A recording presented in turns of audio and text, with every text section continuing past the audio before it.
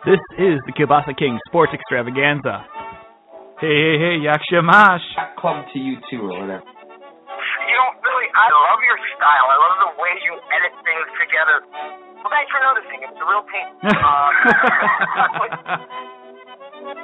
We welcome to the show Christian Leitner. Yeah, I'm proud of my heritage, and my mother used to make a lot of delicious meals. Kapusta, lumpy, pierogi, all that good stuff. I put sour cream on everything, and so a lot of Polish tradition there.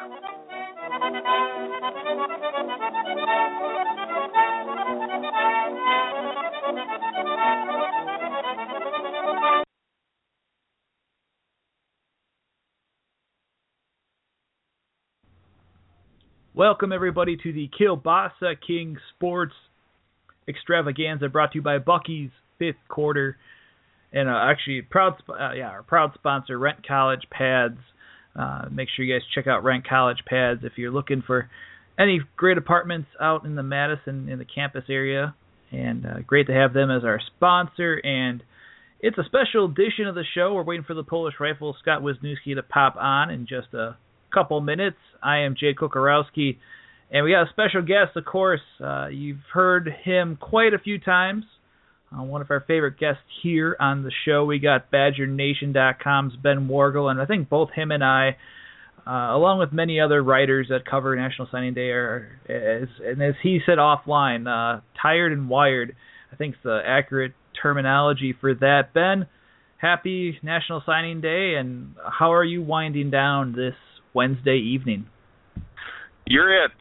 This is the last commitment that I have. To be honest with you, I've been up since about 5:45 this morning.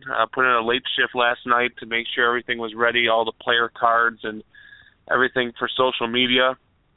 So got up and been grinding since. Tried to take a nap, and my 2-year-old jumped on me 2 minutes in, so that was the end of that. A lot of radio commitments, podcasts I did earlier, a lot of stories, a lot of video, a lot of coaches to talk to, and you're it. You're the grand finale. After this, I'm going to make myself a cocktail. That sounds good. I think I might do the same as I'm finishing off some stuff here, and I hope you guys had a chance to listen, to check out, of course, BadgerNation.com and Bucky's Fifth Quarter for all the recruiting news. And with just the way this class has gone, you look at it, if I'm not mistaken, 25 scholarship commits, just over a handful of walk-ons that are formally introduced, and head coach Paul Chryst mentioned why regarding the admittance into the University of Wisconsin before the others that were talked about during the week, even and whatnot on that end. But your general thought, and let me ask you on this, your general thoughts of this 2015 class. And if I'm not mistaken, I checked around 4 o'clock. Scout.com has this Wisconsin Badgers class pretty high right now, especially considering the years past. Yeah, they're 25, and that's pretty much where they're going to stay. There's a couple kids out there in the Scout 300 that are still uncommitted, and they didn't sign today for whatever their personal reasons are. But the schools they're choosing from are in front of Wisconsin in the rankings, so those will kind of jumble above Wisconsin. But Wisconsin shouldn't move down any more than 25, and they're very fluid. I mean, last night at this time, Wisconsin was 19th in the country, which is still very impressive on the even National Signing Day to have a top 20 class. And actually today they dropped despite not losing anybody because they didn't sign anybody. Today they didn't make that big 4-star, 5-star splash, and the teams behind them did. You land a 4-star, 5-star prospect, you jump way up in the rankings. So, but still, number 25, Scouts been ranking classes since 2001, and their best before this year was 29th a couple of years ago. So, looks really good on paper. I think that this is a tremendous class that addresses a lot of needs, both immediate and long-term. You obviously have the splash names in this class, like a Garrett Rand and a Cole Van Lanen. Those names have been thrown around quite a bit over the last 24 hours, 72 hours. Sam Brodner, the running back, Wisconsin loves their running backs. And Griffin Grady, a 4-star out of Dublin, Ohio. I know other sites have other people ranked 4 stars, but those are the 4 on Scout that we have as 4 stars. And to me, the bread and butter of this class are the 3-star players, because that's what Wisconsin is. They're a developmental program. They bring in players, really work with them for a year, 2 years, and then you really see them blossom. And a lot of these guys are multi-sport athletes. Some of them play out of position in high school because they're the best player on their team, so they're naturally at quarterback or a different skill position to utilize their talents.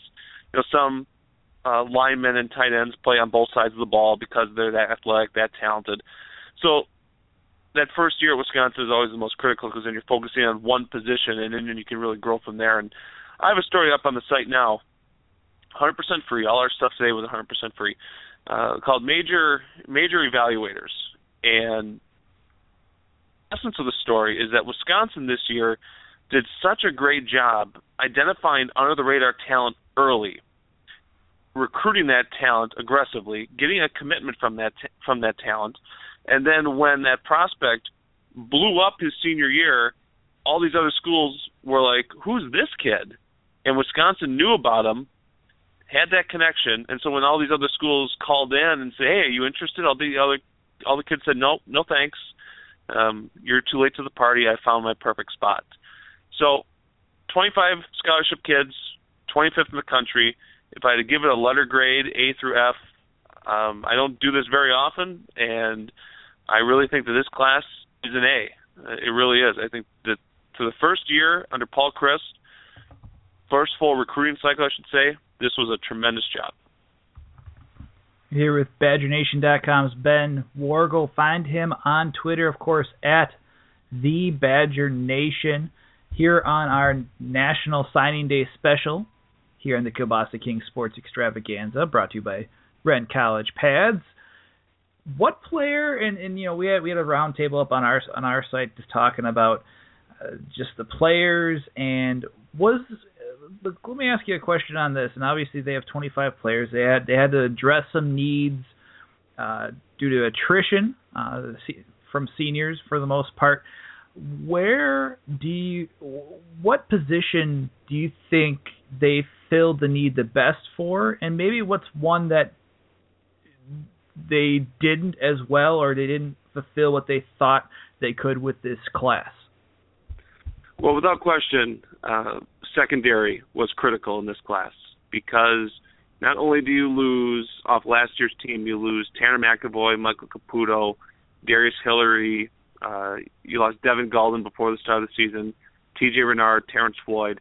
I mean, that's a lot of players you lost off last year's roster. The year before, the 2015 class, this program only signed one defensive back, and that was Titus Booker. So the numbers at Wisconsin were dwindling. And there were times late last year, talking to secondary coach Durante Jones today, that they were razor thin. That if they would have had one more injury, they would have been in really deep trouble, and they would have to have altered their game plan. It never got to that point, but they were close. So Wisconsin went this year knowing they wanted to sign 6, 3 corners, 3 safeties, and they got that number. And I think a handful of these guys will have a chance to play right away, depending on how they develop in the summer and how they take to the playbook and perform in fall camp. But you got 2 Florida corners in Kashawn Penniman and Dante Carrier-Williams, 2 3-star kids that have a lot of swagger, a lot of confidence in their game, both under 6 foot though, but good ball skills, a lot of talent. And you have a 6'1" corner in Caesar Williams out of Grand Prairie, Texas, with good length, good size, good speed, good recovery speed. If he makes a mistake, his speed and his talent allows him to catch up a little bit. Obviously, that margin of error will be shrunk in the college game. But all 3 of these guys have tremendous confidence. The safety spot, you have Seth Kearns out of Pickerington, Ohio, a kid that has tremendous leadership and a competitive edge. You have 2 kids out of Maryland, and Eric Burrell and Patrick Johnson. Both are very good friends. They're very good friends. They're very similar in the way they play, and they're very different in the way they play, if that makes sense. They have a lot of the same characteristics, but Burrell is maybe a little bit stronger in run defense, while Johnson is a little bit better in just pass coverage, where you just let them drift, read a play, and make a play. And I think one of those two guys has a great chance to step in and contribute because the depth at safety just isn't there right now. It'll be really interesting to see in the spring what direction they decide to go. In terms of a weakness, where this coaching staff fell short in addressing a need, Jake, it's really hard for me to pinpoint because they really hit every note on the keyboard. 6 defensive backs, 4 linebackers, 3-4 defensive ends. And I say that because some of these guys can, depending on when they get to campus and how the summer goes, they can move spots. 2 offensive linemen, a tight end, 3 wide receivers, a quarterback, and a running back. They really hit every spot that they wanted to. If I had to pick one, I would probably say offensive line because they only took 2 guys and they were in on a handful of others. I mean, obviously you lose Ben Bredesen from Heartland Arrowhead. That stings a little bit, but it always seemed like he was wanting to go play out of state. And obviously with Michigan having a baseball team and his older brother Jack being on the baseball team, that gave them a big edge. But the depth on the offensive line is very young going into next season. I mean, look what Wisconsin went through this past year and the number of the redshirt freshmen they had to play. Now those guys are going to be a year older and just redshirt sophomores, so they have a lot of time ahead of them to really blossom and be a dominant unit that you almost didn't need to take more than 2. And the 2 guys they took, you almost had to take them because of how good they are. And they're local kids. They land up in Green Bay, Patrick Castle, and Forest Lake, about 30 minutes or so from Minneapolis. And other than that, maybe the wide receivers, because the 3 receivers that they have in Kendrick Pryor, A.J. Taylor, and Quintez Cephas are so raw to the wide receiver position that's either they don't have a lot of experience playing wide receiver or they were kind of split between positions. Like A.J. Taylor was a wide receiver, running back, and a wildcat quarterback doing all those different things. So they really didn't land that pure ready-made wide receiver. That would be the only really area that I would pinpoint to and say the staff missed on. Other than that, I think that they got everything they wanted to out of this class. We're here with BadgerNation.com's Ben Worgull here on Bucky's Fifth Quarter, the Kielbasa King Sports Extravaganza, brought to you by Rent College Pads. I agree with you on that, and it's, we'll also, by the way, folks, we'll have some audio from secondaries coach Durante Jones talking about the secondary and the new pieces that he has to the puzzle, and had some interesting discussions, like Ben had mentioned, about the depth of that, where even he said that the numbers heading into the spring are pretty light compared, I think he almost said half of what they would like in that defensive secondary, in that defensive backfield. So we'll play that a little later. And we'll also have, by the way, our conversation with punter Anthony Lotti out of Georgia, the West Hall soon-to-be grad, and had a discussion with him on Monday talking about that cannon of a leg he has, which is going to be impressive. And maybe that goes into my next question, Ben, when we talk about this class and the kids, the commits that can make that instant impact. Lotti's a great candidate, in my opinion, just because of how abysmal the punting game's been the past 3 seasons. Drew Meyer's now gone on. P.J. Rosowski and Connor Allen, between them, have 1 punt in their collegiate career, so that's wide open. But you also have guys like Garrett Rand, who Paul Chryst even mentioned earlier today, talking about how he has this ability, the physical ability to possibly step in. Who, in your opinion, has that, the intangibles, and maybe even I would say with the depth or the opportunity at their position to really step in, make an early impact for the Badgers in 2016? Well, I'll go with the 2 safeties, like I mentioned, because, like Durante Jones said to you and to me, that there's just not a lot of bodies there in the spring. And so there'll be opportunities in the fall to play. And when you take 6 defensive backs, it's almost like you're expecting 1 or 2, maybe even more, to step in and contribute right away. So I think you're going to see either Burrell or Johnson, maybe both, this season.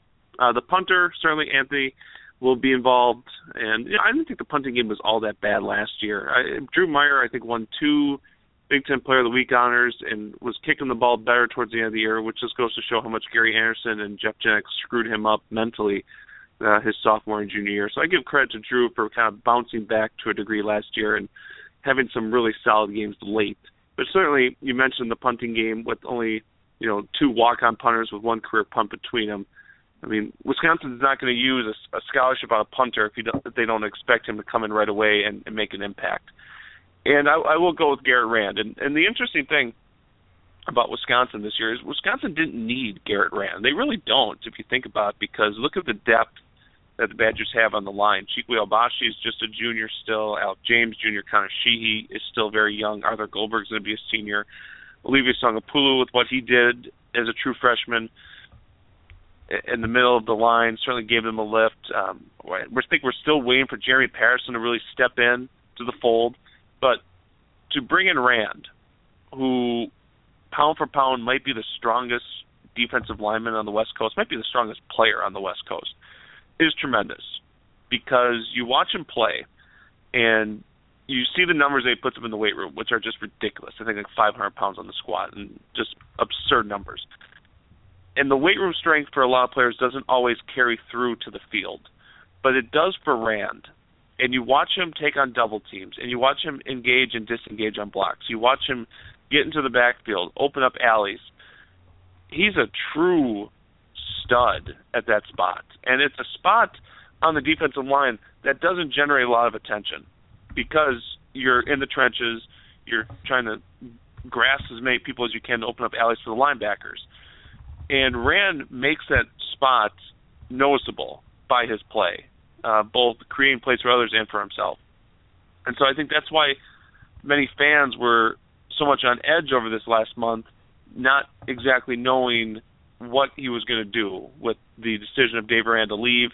He said at the Army All-American game that he's keeping a close eye on it, and obviously the hiring of Justin Wilcox went on much longer than expected. Rand took an official visit to UCLA a couple weekends ago. That hit panic mode for everybody. But Rand wants to be at Wisconsin. And I've said this throughout the entire process. Rand wanted to be at Wisconsin. And the only way he wasn't going to be at Wisconsin is if the Badgers gave him a reason not to be. Is if Wisconsin decided to go to a 4-3 defense, which doesn't really fit his scheme, or the new defensive coordinator had a brain fart and said, no, we don't like you. Go somewhere else. Shoo. That wasn't going to happen. And so Rand coming in now to this young line immediately makes them stronger. And it's going to give them an edge next season in what's going to be a very difficult 2016 season. So to add a player like that, huge. Huge for the line, huge for the defense.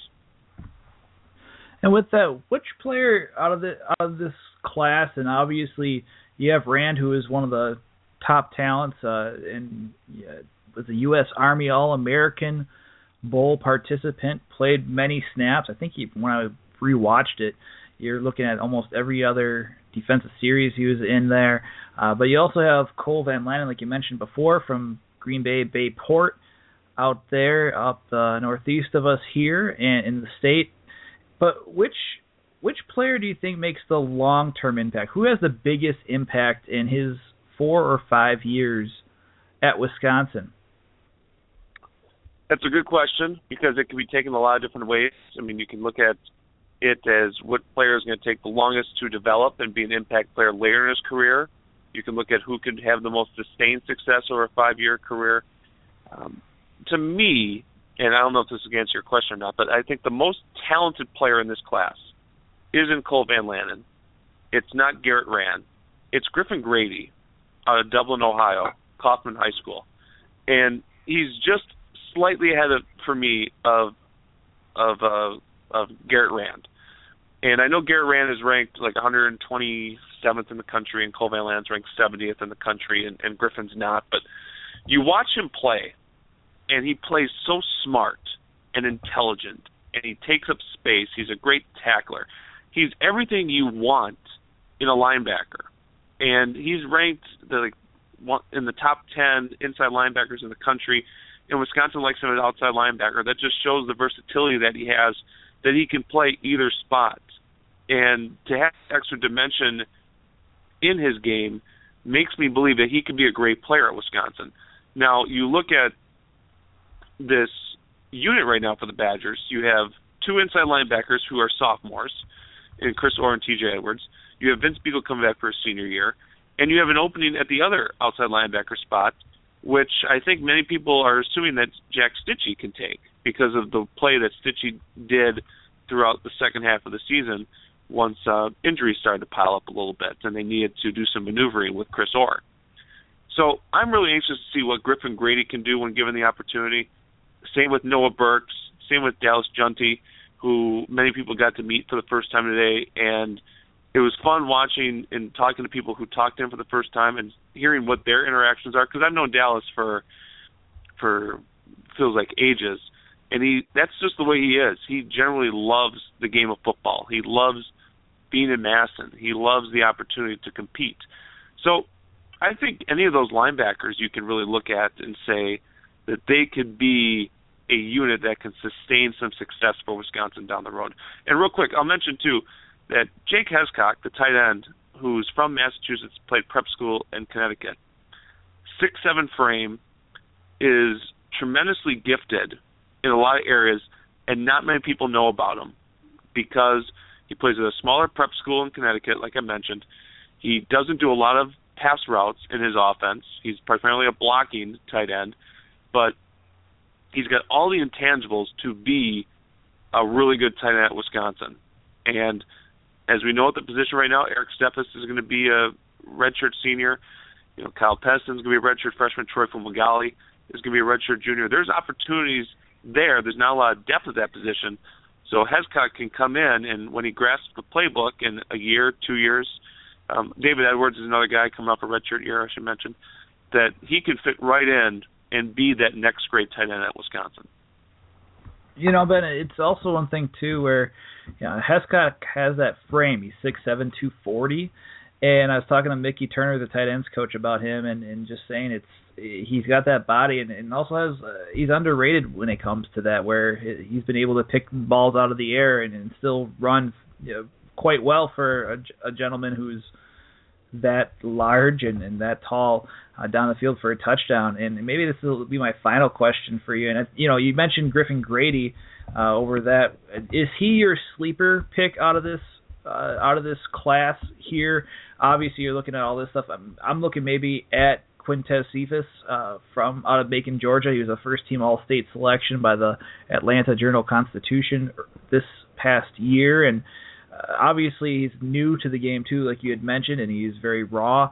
But would Griffin be your sleeper, or are you looking more like a guy like Cephas, or even like, granted, he's got the intangibles from a look like an Isaiah Loudermilk out of Howard, Kansas, or maybe even like a Caesar Williams, like out of the 6'1" cornerback out of Texas. I think I picked Cephas on Tuesday. I did a big breakdown of all the those questions for signing day.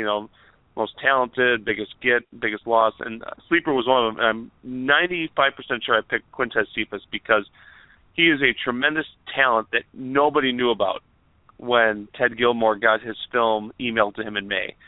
That here's a kid that wanted to be a Division I basketball player. He wanted to play in the ACC for basketball. Had an opportunity at Clemson. Clemson then pulled that scholarship offer. He ended up committing to Furman for basketball. Wisconsin starts to really ramp up its recruitment of him in the fall.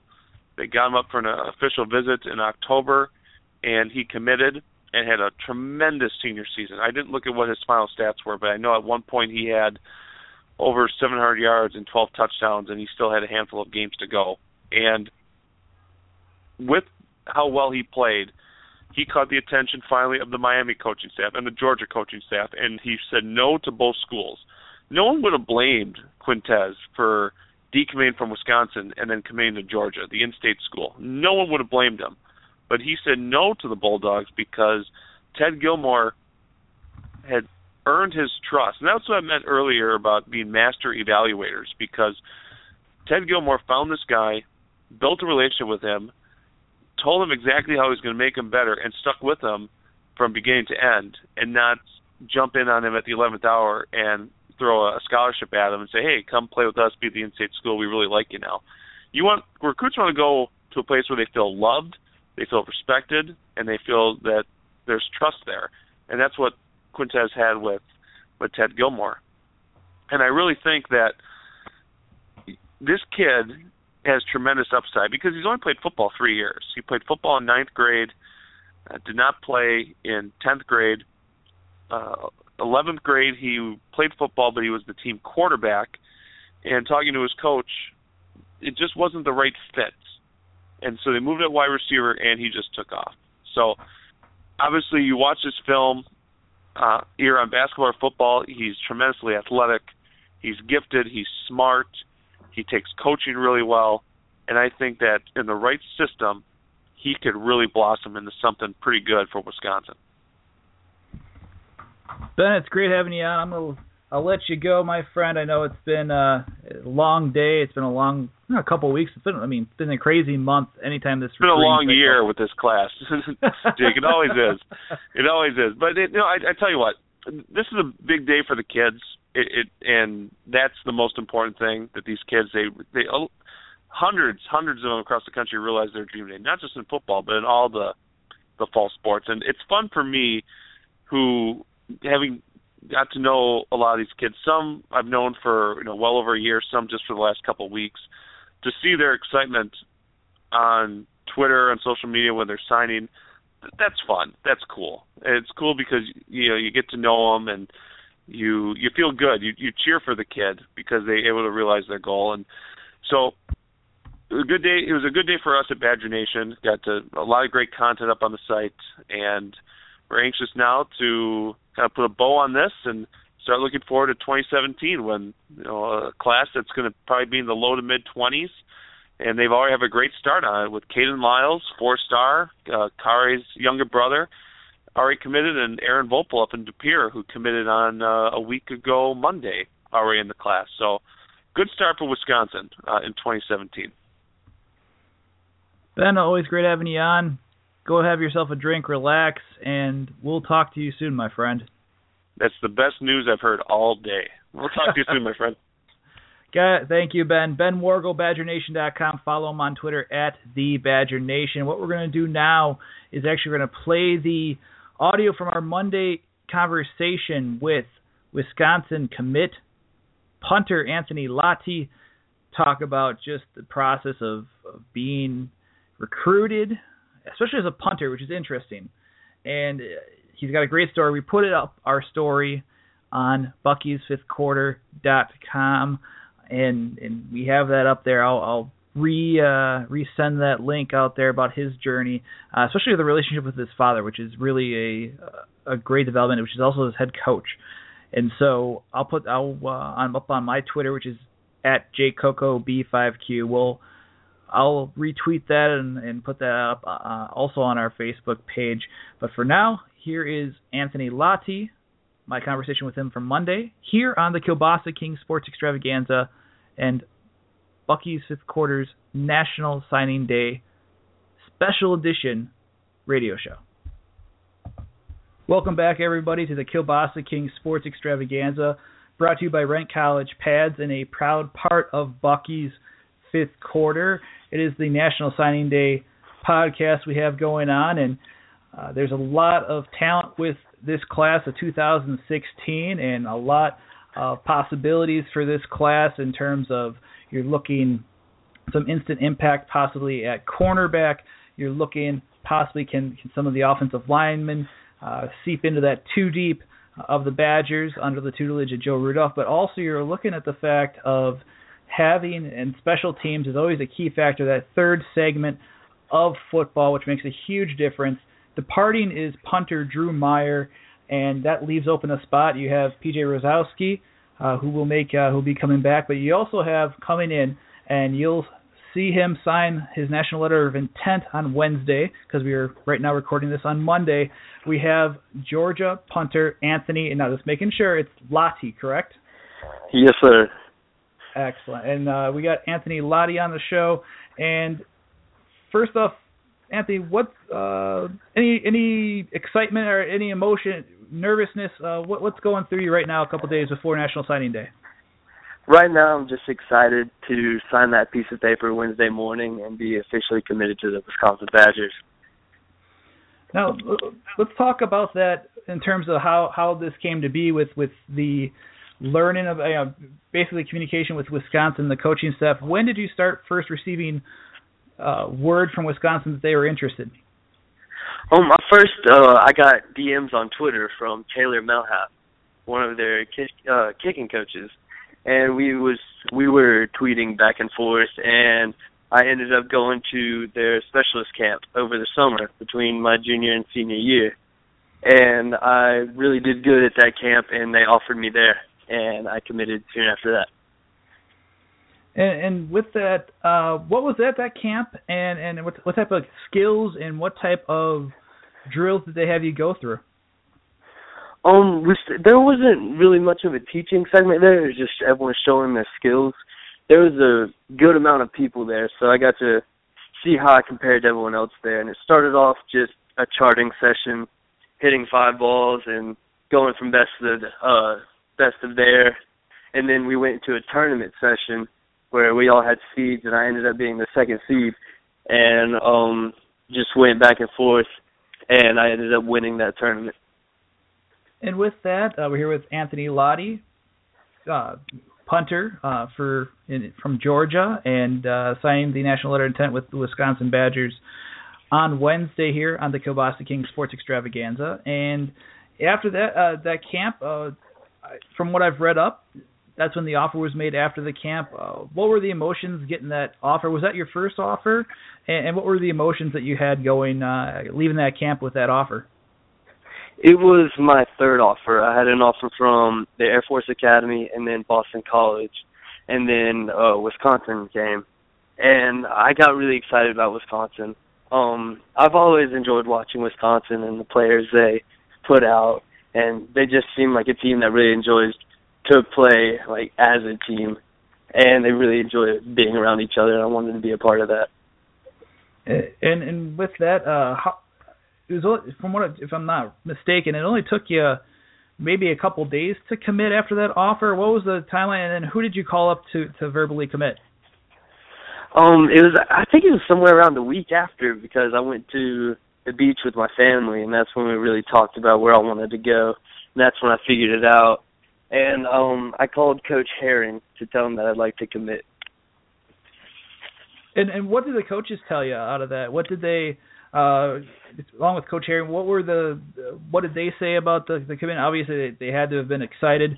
And did you get a chance to talk to Coach Chryst at all after you committed? Yes, sir. It actually surprised me how excited they were to hear me say I was committed.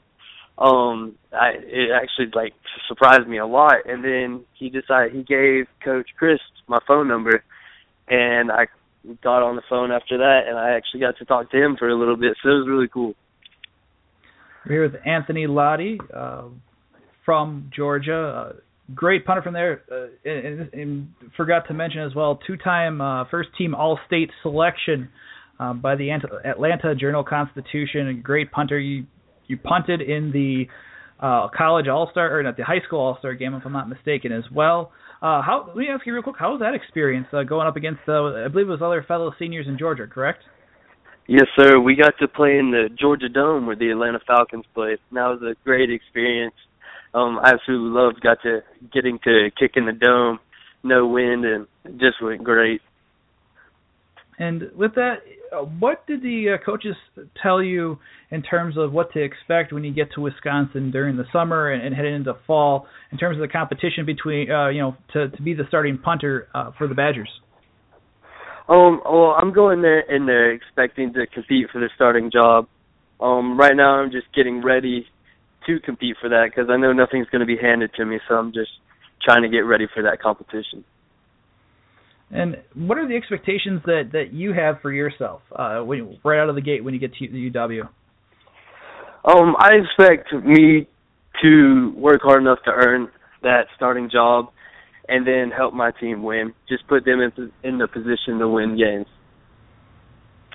And with that, what did, in terms of after you committed to Wisconsin, a lot of interest seemed to start swelling up as well. What other schools did you see start pursuing you or get letters from? And how does that play? Obviously, being you committed earlier in the summer with that exposure, how did you feel getting that extra exposure from other programs too? It was a neat experience. The teams that tried to get me came in late, and I wasn't going to flip because I've already established a connection with the coaches, and I've already got to know everyone that's pretty much on the team. So there's really no way I'd be able to flip. Yeah, and I guess how much did it mean when Wisconsin started recruiting you early on? And I guess let me ask too, like you mentioned with Coach Taylor Milhouse, what did he? How early was it when he first started messaging you? I think it was right after my junior season ended, and I was really blessed to be able to actually be recruited by teams because not very many special teams players get offered full rides. That's usually just a preferred walk-on or something like that. So that was really amazing that I was able to get one of those. We're here with Anthony Lotti, Georgia punter here on the Bucky's Fifth Quarter, the Kielbasa King Sports Extravaganza. And what's going to happen on Wednesday? What are your plans in terms of anything going on for the high school? Any big signing celebration between you and other teammates? What's the plan for you on National Signing Day? Well, we're starting off at 8:20 Wednesday morning. Me and two of my friends that are on the football team are signing at the school, and then I'll leave from there and go to the College Football Hall of Fame in Atlanta and do another signing thing there, and then I'll head back to Hall County to do a presentation at Long Street Cafe, and then I think I should be done after that, unless there's another thing at Stars and Stripes that I should probably be going to. It's really going to be a crazy day. Sounds like a very busy day for you, and yes, sir. Now, if I'm not mistaken, too, just for our listeners here who may not know a little bit of your backstory, if I'm not mistaken, your father is also your head coach, correct? Yes, sir. And how is it? What did you see out of him, and how much did you lean on him for experience and for guidance in this? Obviously, recruiting is a huge world, I'll say, and it's obviously you're trying to continue not just your football career, but you're being a student athlete. How much did you lean on your father for guidance during this time? Honestly, it was great to have him as my head coach and my dad, because he's been training me kicking ever since I could remember. Like, I started football when I was 5, and I think I started punting when I was 5, and he's always been the one to train me. And it's just great to have someone in this recruiting process that knows what he's doing, and he's also at my house, and I can talk to him whenever I need to. And Anthony, just want to thank you again for your time here on the Kielbasa King Sports Extravaganza, and don't get too crazy on National Signing Day in terms of all the signs. Or take it easy, enjoy the process, and thanks again for joining us. Thank you. I appreciate it. Guys, that's Anthony Lotti, future Wisconsin Badgers punter, signing his national letter of intent on Wednesday. More from the Kielbasa King Sports Extravaganza, brought to you by Rent College Pads, a proud part of Bucky's Fifth Quarter, in just a second. Everybody, welcome back. Thanks again for listening. That was, of course, now signed his national letter of intent. That is Georgia punter Anthony Lotti. Big thanks to him, and also to his father, Tony, for talking with me earlier this week. It was great discussing both of their stories, particularly Anthony's. And we'd also like to thank our presenting sponsor, Rent College Pads, for their support of the Kielbasa King Sports Extravaganza, proud part of Bucky's Fifth Quarter. Finding off-campus housing has always been a chore until now. Browse tons of properties on Rent College Pads today. They have all the best apartments and houses around campus and in Madison. Find your next place on Rent College Pads today. And some of those players may actually have to, definitely I would probably suggest them to actually look at Rent College Pads for their future living if they don't live in the dorms.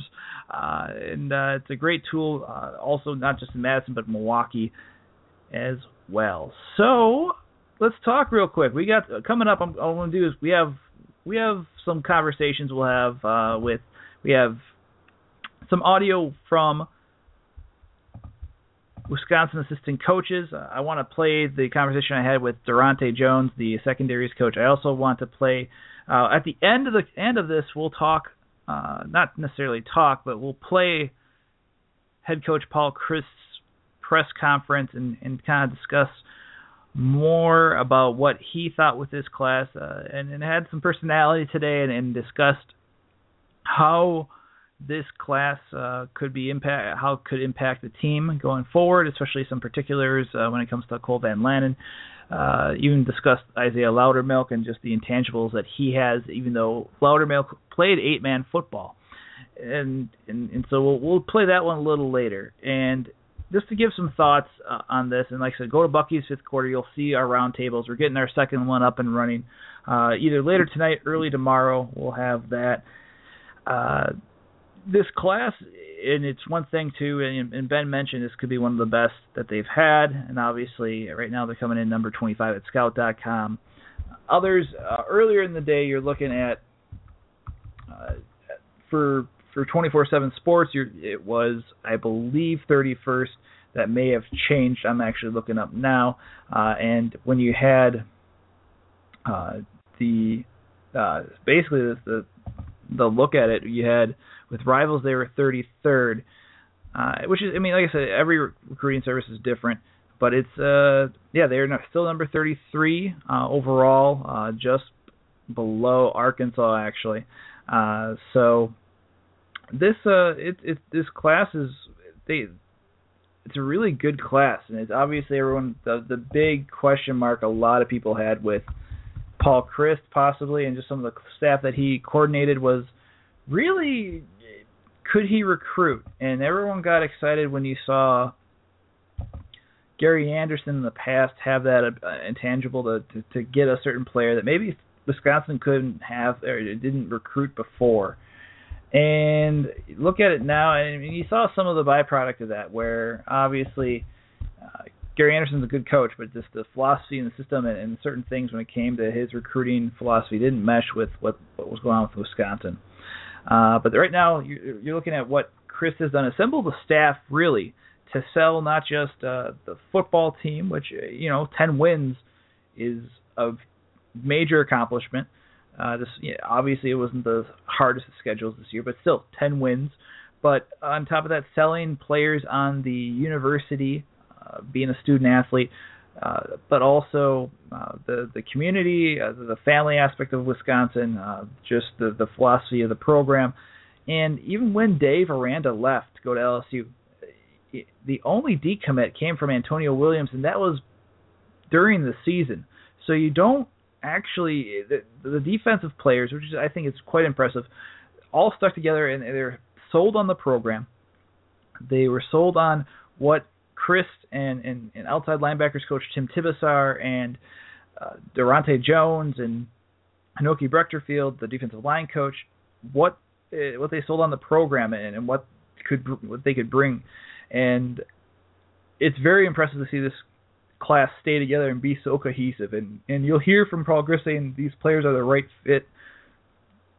fit for this program. And it kind of rings true, just despite a defensive coordinator leaving for LSU, and deservedly so for what Aranda's done at Wisconsin in a short time in 3 seasons. You have Justin Wilcox come in. We'll play that audio actually tomorrow during our regular show on the Kielbasa Kings. You have this ability that with it's a very impressive class that with the development that Wisconsin's that development type program, and it'll churn out players that'll make it to the NFL, and also be successful collegiately. This class, the sky could be the limit for them, and I'm really intrigued to see how these players go. And right now, by the way, 24/7 Sports ranks Wisconsin as number 32 in the nation, right behind Mississippi State and in front of Duke. On that note, with everything that's been going on with the National Signing Day with recruits, I want to give a big shout out to everyone at Bucky's Fifth Quarter, from our site manager Mike Fiametta to our SB Nation college managers with Luke Zimmerman and especially Matt Brown for helping us out today in terms of publishing some of the articles that we couldn't get to in between my day career, which puts the be honest, put some food on the table for us there. So, but also a big thanks to our writers from Owen Reese, Andrew Rosen, Drew Ham, Kurt Hogue.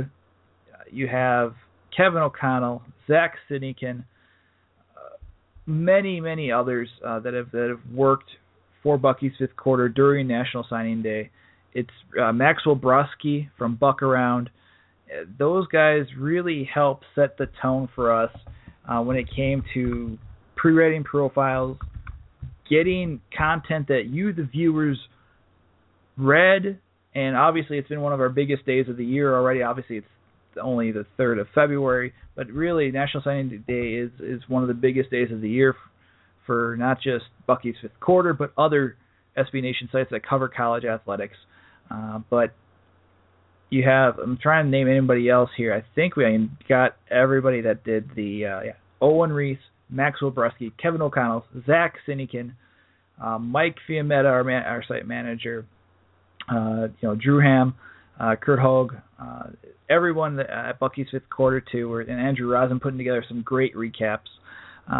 It's really been a group effort for what we do, and we want to deliver to you, the fans, the best coverage we can. And thank you guys. And from what it looks like based off of some of our page view numbers, you guys have tuned in a lot. So thank you guys, definitely for that. On that note, my quick views too, along with just the general thoughts from the questions I had asked Ben Worgull earlier in the podcast. Let me give you my thoughts in terms of the sleeper of the class. I often agree. I think it's Quintez Cephas. I think this guy could be as I'll say before, sky's the limit. I think he has the potential based off of what Ted Gilmore, the wide receivers coach, saw, and also what others have seen, him being an all-state selection in Georgia, could really develop into being the big-time receiver. And then A.J. Taylor, pairing up with those two, and just the progression for the wide receivers coming forward in the next couple of years underneath Gilmore could be significant, and that pro-style passing game could really be elevated with Cephas being that type of catch, that receiver having the skill set that he has. When it comes to making the earliest impact, it has to be, for me, Lotti. Maybe the easy way out, but you look at the fact of Meyer being out, exhausting his eligibility, but then you have P.J. Rosowski and Connor Allen, both are walk-ons, one punt between them. You look at the fact that Lotti has that opportunity. He's got the leg to do it, and like Ben said, you don't spend a scholarship on a kid that you don't expect to start. And you heard from Anthony Lotti earlier.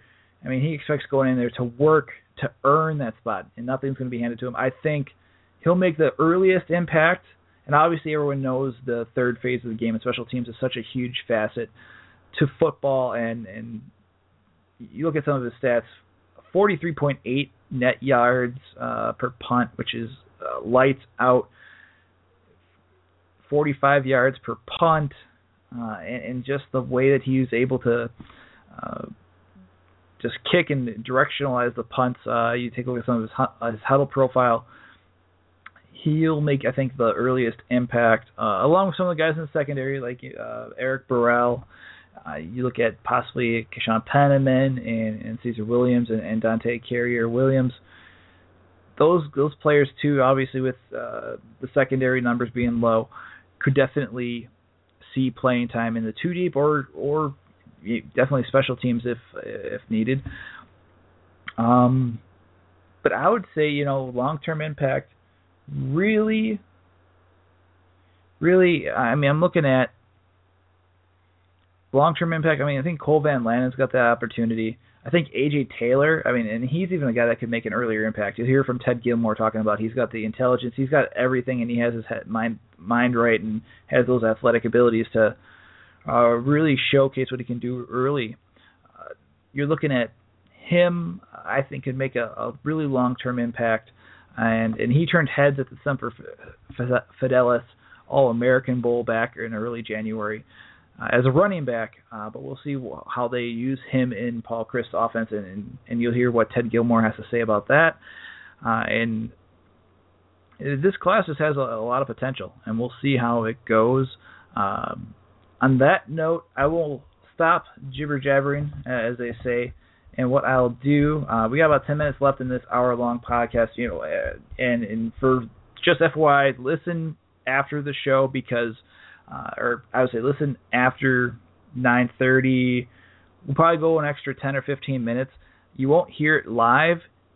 Check in on the podcast down the road in the next, I'd say, 15 minutes after the show because we have about 5 minutes with Durante Jones. We have about 5 minutes with Ted Gilmore. But then I'll play the Paul Chryst press conference in its entirety at the end as a bonus clip, and we'll go from there. So I'll stop talking. What we'll do right now, secondaries coach Durante Jones,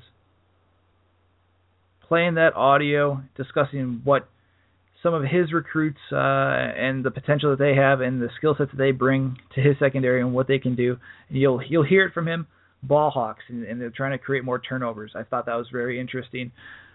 Let's listen in now here on Bucky's Fifth Quarter. Durante Jones, secondaries coach for the Wisconsin Badgers.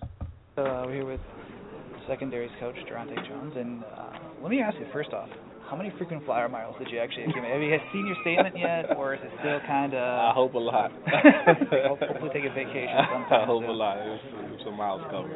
How, in terms of just the past month, or even after this right after the season, how busy have you been? Have you had a chance to actually stay at home? No, I may have spent 3 nights at home. Wow. Literally 3. Maybe over-guessing one, but no, it was good. You kind of knew your pattern. You knew the guys you had to go see and the guys you had to spend time with and try to secure and lock up, and we need it for the program. So.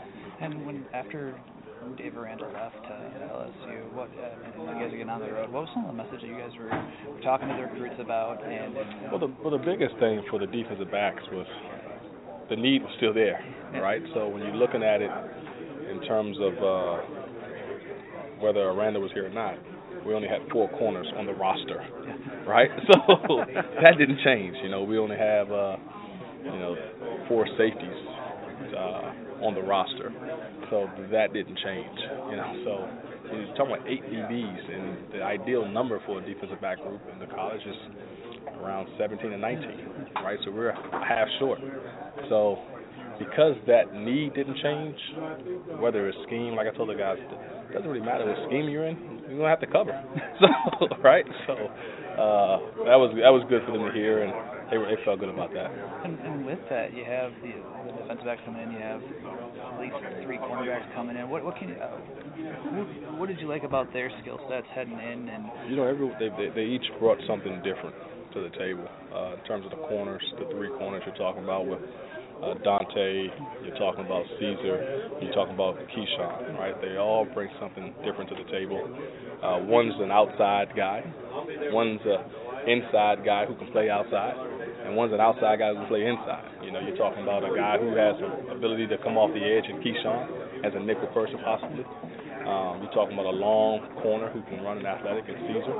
You're talking about a quick twitch guy in Dante, so they all bring something different to the table, but they all share one common thing, and they're ball hawks. They can judge the ball in the air, they have great ball skills, and they can do things after the catch. So that's where they all have something in common. And with safeties, too, you have Eric Burrell, Patrick Johnson coming. Seth Karen. Again, the same thing, right? They're all 3 of them all different, but they all bring the same skill set, which is ball skills. And, you've been following us for a while, and we need more turnovers and more interceptions, right? So you want guys that can track and locate the ball, and those guys can do that. So we're excited about that in terms of the savviness that Burrell brings, the ball hawk and athleticism that Patrick brings. And they're both, right? They're both wide receivers and DBs. And then Seth brings that kind of a blend, right? It's more of the height of a Tanner with, you would hope, the smarts of eventually Caputo, and not comparing him, Right. not comparing him, but just in terms of his savviness a little bit, just being a good football player. And for his team, they use him everywhere, safety, quarterback, tight end, receiver, wherever. So. And with how hard is the transition? Obviously, it's coming into like summer camp and then trying to compete for playing time between. You know what? It's different. It's different. You talking about for the young coming guys? Yeah. It's a little different nowadays. You know, with all the we do voiceovers here, so they sign. They get their, they've signed today, and once they graduate, we can start just shooting them. But they'll be here in June. Yeah. So we get them in June, so that fall camp isn't the first time they're hearing an install. They're getting it in June, so it's pretty fast paced for those guys. Yeah. And they're excited. They're excited. That was secondary coach Durante Jones, and always fun talking with him, and very intriguing to see how this class of defensive backs work and how they'll feed off each other and where they'll play within Justin Wilcox's 3-4 scheme, and obviously I'm sure there'll be personnel sub packages that cater to each player in different positions as well. And we'll play that interview with Justin Wilcox tomorrow on the main show as we're running out of time here. As we about ready to go, we'll have this will leak over. Just want to thank you guys. You'll hear most of this interview. It's about a 5-minute interview with Ted Gilmore, wide receivers coach. But stick with us. You'll hear the first 3 minutes 45 seconds of it. A lot of interesting things, and then check back in with the podcast later tonight or early tomorrow here on Blog Talk Radio. Thank you guys for listening. Thank you guys for watching, or in terms of just not watching, viewing our website here on Bucky's Fifth Quarter. Really appreciate you guys checking it out. It's been one of our best days out there. We thank you all for checking out the website. Big thanks to Ben Worgull, BadgerNation.com, for stepping on the show with us for the first 25 minutes. Here is wide receivers coach Ted Gilmore. Dozo Bachenya, my friends. We'll talk to you tomorrow night. More from the Kielbasa Kings Sports Extravaganza, brought to you by Rent College Pads and a proud member of Bucky's Fifth Quarter. And we're here with the wide receivers coach, Ted Gilmore. And coach, you had a couple of great, looks like promising players, obviously, at the wide receivers position. Let's talk with AJ Taylor first. What did you see out of AJ when you started recruiting him in terms of his skill set and possible uses within this Wisconsin offense? Sure. He's a young man that possesses a lot of abilities. I mean, he can do a lot of things for you, whether that's as a returner, whether that's as a running back, whether that's as a receiver. He's a guy that, is really good with the ball in his hand. Very intelligent young man, on the field, off the field. He gets it, he sees the big picture. So in saying that, I think that will give him a chance to play as a freshman. I'm telling all those kids to come in with that mindset, ready to compete, and you'll know if you're ready. But he's one in particular I think can handle the mental piece of it, and physically I don't think that's going to be an issue. And where do you see him within the offense in terms of is he more slot? Does he even maybe have a chance to get some maybe carries as well, being a high school running back? Where do you envision him? Well, I think he can play on the outside lane as well as in the slot. I really do feel that way. Obviously, where the running back piece is concerned, I told Coach Settle to stay away. I made that very clear. In all seriousness, I think he can do multiple things. If you wanted to line him up back there and create a matchup, you can do that with him, and he can handle it. And you have Quintez coming out of Georgia, and obviously he was a first-team All-State, this season. What did you see on film early on, and how did you first catch notice of him in Georgia? Well, it was back in May. I was in the office, from the weekend from spring recruiting and going through some of my emails, and his email was from his coach, and I took the time to look at it, and that caught my interest in. So obviously it was a process of tracking him from that point on through the season, and the things I saw a kid that had a lot of athletic ability, and and as I dug more into it, obviously at that time I had no idea he was a heck of a basketball player, and got a chance to watch film on that, and you see that same athleticism. It's like, wow, he got something, and we trust our evaluation, and obviously was able to withstand the late push, and so that validated what we saw. And thank goodness, obviously was in early, had a good relationship, and was able to weather the storm. In addition to Quintez and Isaiah, were there anyone else you were kind of the pinpoint recruiting guy on? When you say pinpoint, were you the lead contact guy? You had Caesar Williams. Caesar Williams, that's right. Gosh, we talked to so many kids. Who else did we sign? Obviously, you had Caesar, had Isaiah, you have Quintez, and I'm missing one. Who am I missing? AJ Taylor? Yeah. I want to ask you about Caesar. What did you like about him when you started looking at him? And I know you brought him up here for a visit, and he seemed to really like the fit here. When you watched him on film, you got to meet him, what kind of popped to you that this guy was going to work here? I know he's big and rangy. Well, I think with all the kids in this class, what you're going to see is good athletes. And that's what stood out. I mean, guys that can do a lot of different things, and you have a lot of flexibility. So that in itself stood out. And besides being smart, tough, and dependable. I mean, I know we're throwing that around a lot, but those qualities they showed up.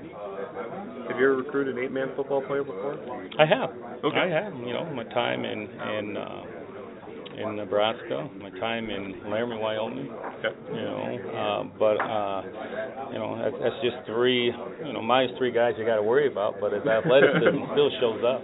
I mean, you see that. I mean, no one can deny that. That you got a big kid that's very well coordinated, and it's like I told him in the process. Don't let anyone tell you that because you're 8-man football that you don't belong. You belong. When you see how this big young man and how well he moves around, we're very, very excited about it.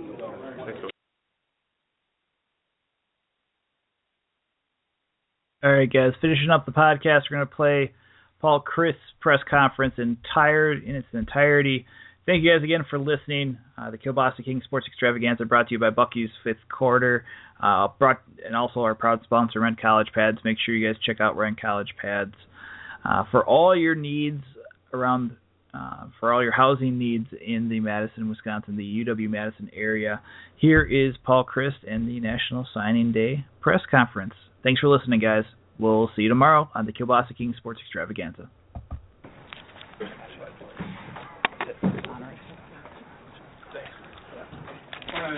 Thank everyone for coming out today.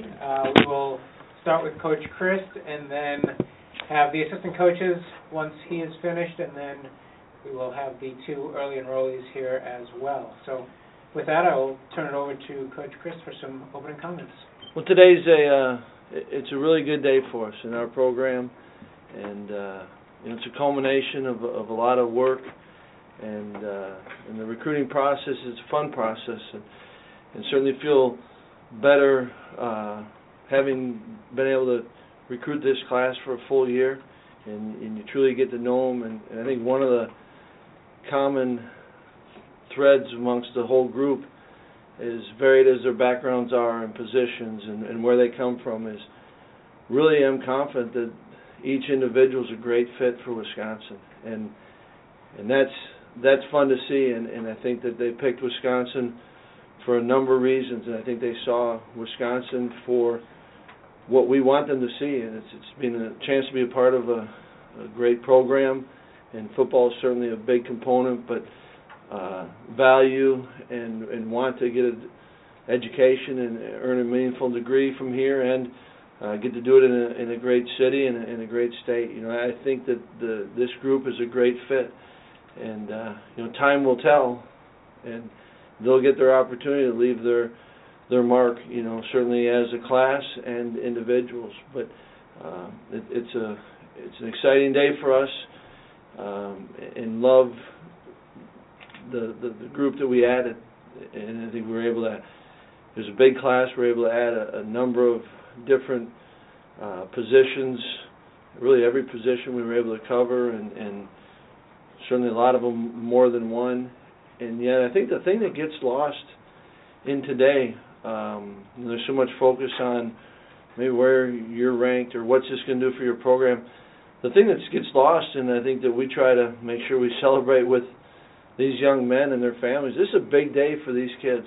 And it was fun talking to them today, and really the day's building up. It's not every kid has the opportunity to play in college and to be able to earn a scholarship and to play in the Big Ten and to do it here in Wisconsin.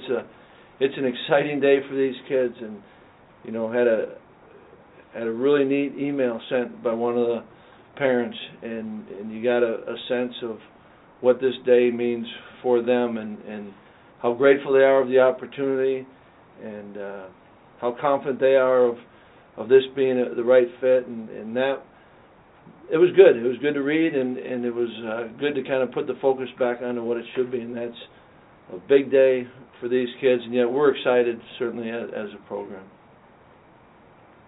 Microphones on each side of the room.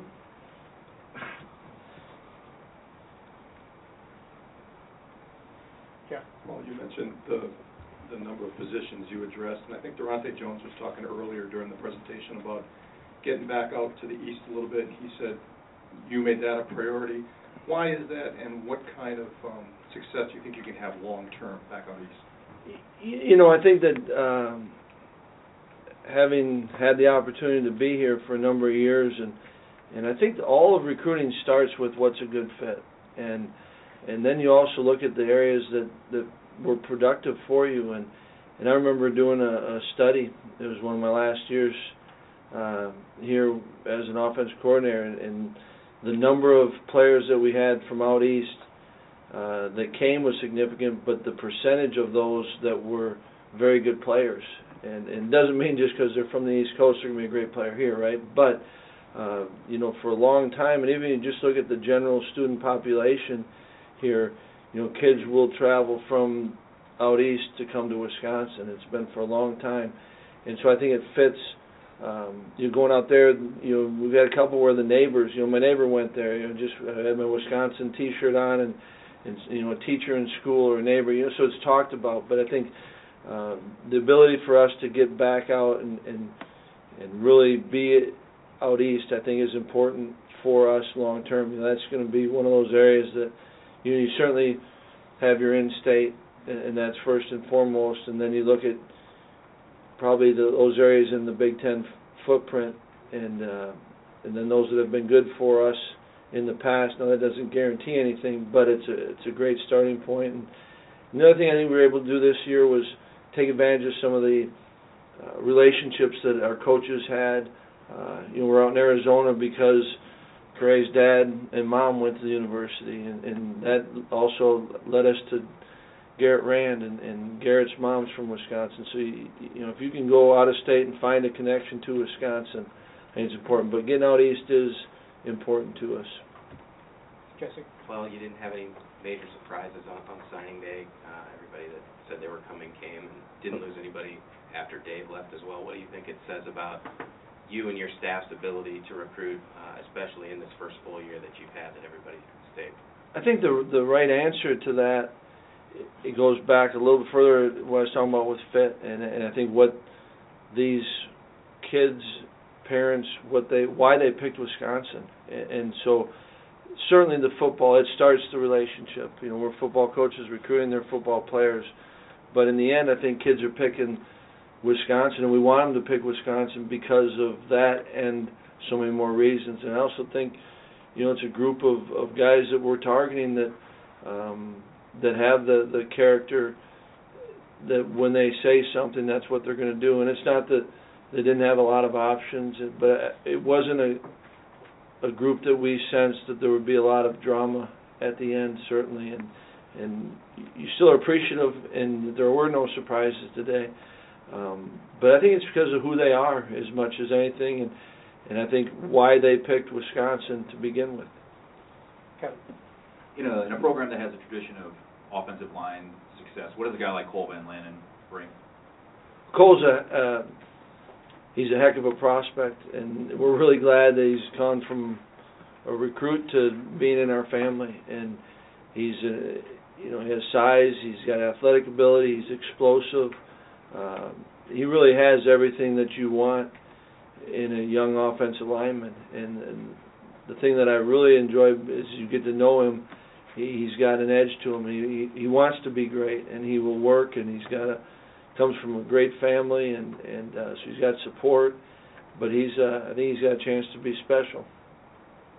Right. With the two early enrollees with Kare and Dallas, how important is that to get them on campus right away and get them just accustomed to what college life is like? And we've had them now for a number of years with the early enrollees, and I think that it's a bonus. But I think it's only right if it's good for those people. I don't think there's anything magical about enrolling early. It wasn't like we targeted those two and said, all right, Cray, Dallas, you need to come early for these reasons. But it fit for them. It was the best choice for them, and we're glad to have them. And the thing I think with both those two, and you'll see those who haven't, you get a chance to meet them and talk to them.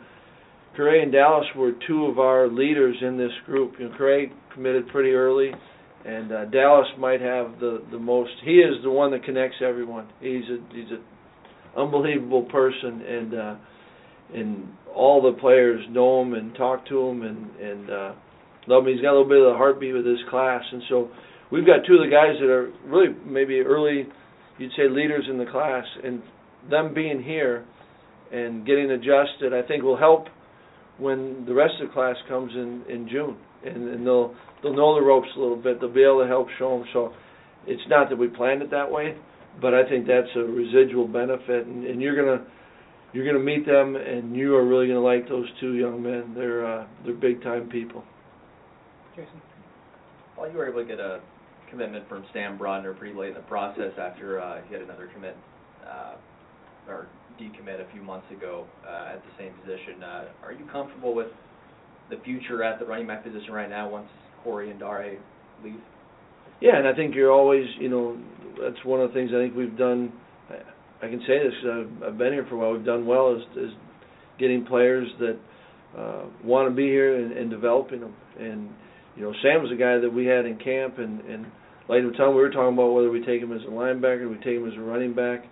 And I think there's a guy that loves football, and I think that every position is going to have attrition right through graduation, and our job is to help develop these kids, and it's not to say that you're going, and we've already started working on.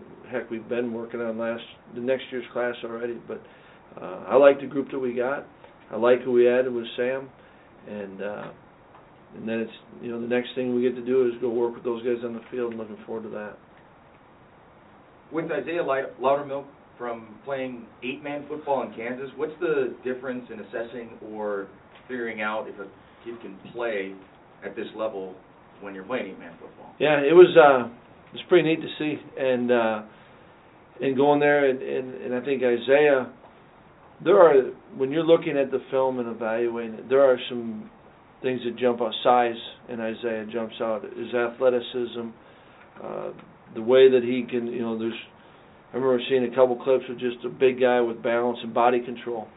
And so it didn't matter whether there was 8 or 11. What's interesting, I've been around and recruited someone in 8-man football, none at the skill position. And I think maybe that's where it might be a little bit different. But as far as linemen, I think that there's more than enough where you get an accurate evaluation. And then as you get to know him and you see, I think he's a young, exciting prospect. He's a puppy, and he's just going to grow. And their weight room, it was neat. The coach is a great guy, and they're doing a heck of a job in their program. And they were kind of embarrassed. I said, let's go see the weight room. And it truly was the closet off of the gym, but they had it all in there, and the kids used it, and so they were proud of that. And yet I think that once Isaiah gets here and stops playing other sports, he's a guy that's just going to continue to get better and better and improve. And he's a fun kid to be around. And I think that the 8-man wasn't a detriment. It really didn't challenge you in the evaluation process part of it. Jason, is Deron Harrell going to is he on a gray shirt off, or is he going to join the team this year? Deron is going to, we don't know if he's going to join the team in the summer or if he'll start in January. And that's going to be his call. But there's another guy that we were watching, and the more we saw him and saw long, athletic, Mickey Turner went out and watched him play hoops. Ted went and watched him and just thought, here's a heck of an athlete that we think could be a number of different positions. And at the time we got in late, and we didn't want to overcommit anything scholarship-wise, but he came here on a visit and with his mom, and they felt like they knew that this is the right fit for us. And so we are excited about Deron, certainly. You reached in-state to the school that's had some success here in Amherst, getting 2 kids, and Biotish is a scholarship guy, and Eric Groshek just announced he's going to walk on. What can those kids bring to your program? Tyler's a guy that, in both of them, they played, it's a neat program that they've got going there, and, won the state, and when Tyler came to camp, we just kept seeing, here's a football player, and you watch it, and Noke on the defense line says, yep, I'd take him, and Rudy in the offensive line, I'll take him. So you're talking about a guy that both the offense and D-line coaches would like to work with, and from a winning program, mom, dad, brother, you get to know them, and it's like, okay, this guy's got some substance to him. He's not afraid of work. He said, this guy's he's a great fit here. And so that's, certainly, I think there's something about guys that have been in winning programs, but you wouldn't just start there and not recruit. We've got other ones that we're really excited about that they didn't win as many games, but I think it certainly is, it's pretty neat what they've done. Well, I actually have 2 questions. First of all, everybody talks about your scholarship players, but what do you expect from this group of walk-ons? This group of walk-ons is, it's interesting because last year it was a group that we really liked, and we liked this year's group, but last year was many more lineman types, offensive linemen, defensive linemen, and I think the ones that we have now are more either skill that we're not sure what skill position, those linebackers that could grow into something, but not the offensive linemen. So it's kind of a complementary, not by design necessarily, but kind of a complementary class to last year's class was heavy with the offense and defensive linemen. You announced 6 walk-ons. There have been 3 or 4 other kids who have said on Twitter that they've accepted preferred walk-on status. Why wouldn't you announce them? Is there something precluding that?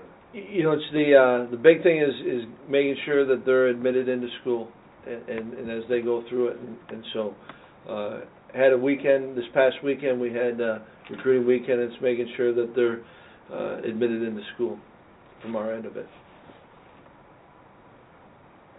John.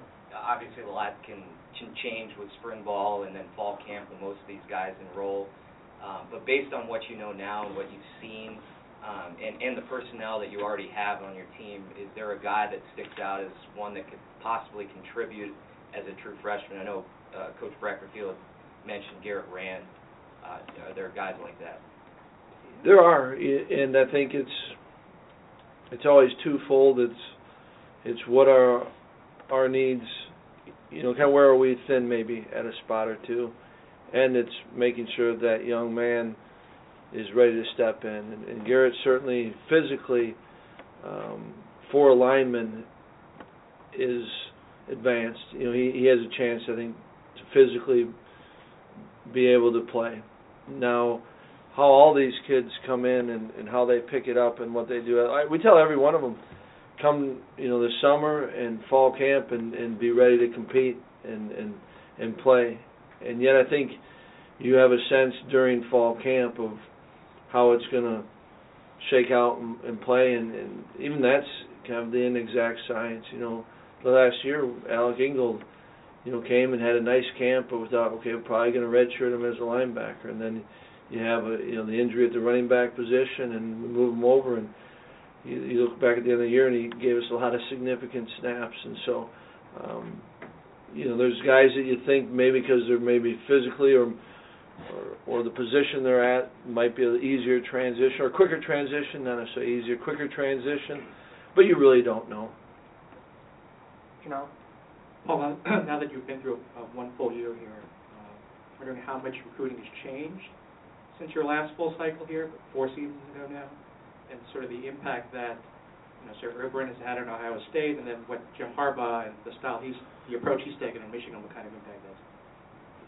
Yeah, I think each year maybe if you look back at it, there's recruiting maybe evolves or changes a little bit, but I think you really don't get concerned or focused on what other people are doing. You go out and you identify prospects, and then you find which ones you think are a good fit for our program. And whether they're highly recruited, we don't mind recruiting against anyone, and whether they're not highly recruited and no one's on them, we don't mind that. I think that it's and that way I'd say I haven't changed that way, and felt that that's a way that this program is actually, it's done a great job, finding and identifying young men that can develop and become great players, and so I think that you're always going to go up against and compete.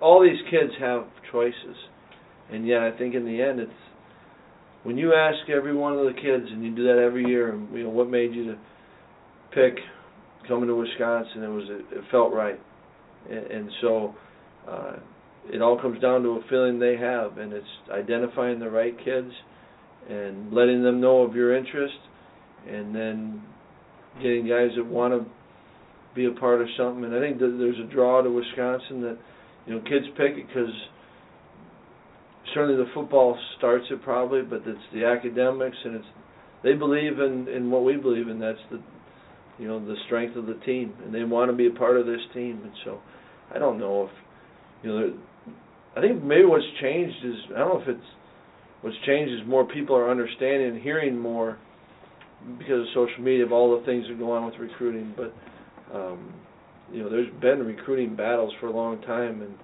and a lot of people do a lot of different things in recruiting. I think you're just hearing more about it. And maybe because of social media, it's becoming a little bit more sensationalized, or And yet I think that, there's some pretty cool ways that kids announce what they're doing. I kind of like that part of it, but I don't even know what the heck you asked. I don't know how we got on all this. I feel like Bo.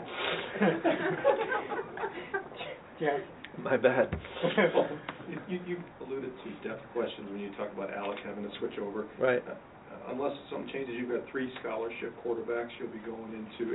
Is that enough of a number, or is there a chance of adding to that? If they're the right ones, it's the right number. I think that I feel comfortable with it, and yet I think that we'd like to take one a year. There's been a gap, and with DJ transferring, and that was a little bit different scenario. Really since last year, there's 2 quarterbacks that are no longer with us, but I think also were recruited to a different style, I would guess. And so I really do like the 3 that we have. I'm excited to work with them, and have gone into seasons with less than that, and then certainly had seasons where you have more depth. But I think we've got 2 quarterbacks. Bart's played a lot of football. Been around the program, maybe not as many starts. I liked what he did when he came in against Illinois, and I liked his growth this year. I'm excited about Alex and how he took advantage of this past year, and I think he's got a chance to be a really good football player. And I think it does help having Curray here early, so we've got 3 for spring, but it's wouldn't add, not panicking and saying, boy, we need another number. Don't feel that at all. Were there challenges or snags throughout the year in this recruiting class? Because today's a culmination of all the good things that happened, but were there any problems or snags or tough challenges? Yeah, I think there always are. You know, as you're going through it, there is no script, and in each one of these kids, as they get recruited, there's no manual for them, how they go through it and what they do, and they're trying to figure out what are the things that are going to be most important to them in their decision. And so there is certainly no script that you just follow it right down. You know, maybe Luke Benchwell, that was a pretty, once we offered him and his brother's here and he likes it, Dad played here, there weren't a lot of snags in that one. But it's just, and yeah, you don't want to assume that because there's connections or correct, just because Mom and Dad went here. You want to go through the process. You want them to feel the process. And, but yeah, every year, every trip you take,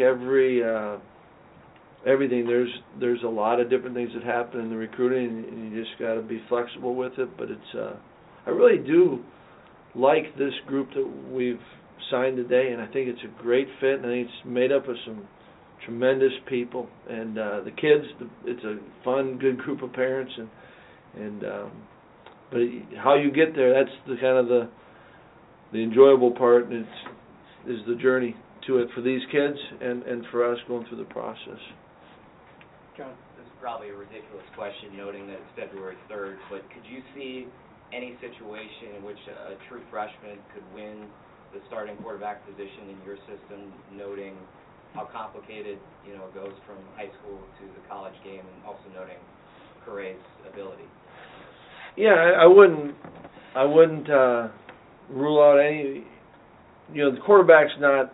It might be a little bit harder, but we've had a number of different players. True freshmen. Travis Frederick did it, and you would say, and when we were here, that the center position is the most difficult of the offensive line positions, and that's why all of them. Curry is no different than everyone else. You come in and be ready to compete. But I think that and that also goes to is he going to be better than Bart and Alex, and you don't know, and that's why you want them to think that way, and you want to coach them that way. And I think all the competition, especially at the quarterback positions, with yourself. It's challenge yourself and working to become the best you can be. And at the end, we're going to play 1, 2, 3 of them. But last thing to worry about is who's starting against LSU, and certainly for Gray, we haven't even been on the field yet with him with the ball in his hand, and so. But yeah, I wouldn't say no to anybody, and nothing's impossible and all that. But it's, I think you're asking a lot of someone to do that. What role did Justin Wilcox play in Garrett Rand's signing, coming in at the 11th hour as he did? Well, apparently he didn't screw it up, because he went out there and he'd known Garrett and certainly Joe and Rudolph and Inoke were really involved in recruiting Garrett. But I think it was, one of the things that Garrett was that was real for him in the process was understanding what defense we're going to use. And when there is a change, they want to know how is that going to affect them. And really, that was one thing that there weren't a lot of. I didn't have, Garrett talked a little bit about it, but other than that, there wasn't a lot of questions about who's going to be the defensive coordinator. We had told him early, and this is what I was looking to do, and kind of stay within the 3-4. So once they understood that, but I think it's a group that picked Wisconsin for a ton of reasons, but I think Justin went in, and I think it just probably more than anything reassured him what we were telling him was accurate. Anything else for Coach? All right, thank you. Thanks, Luke.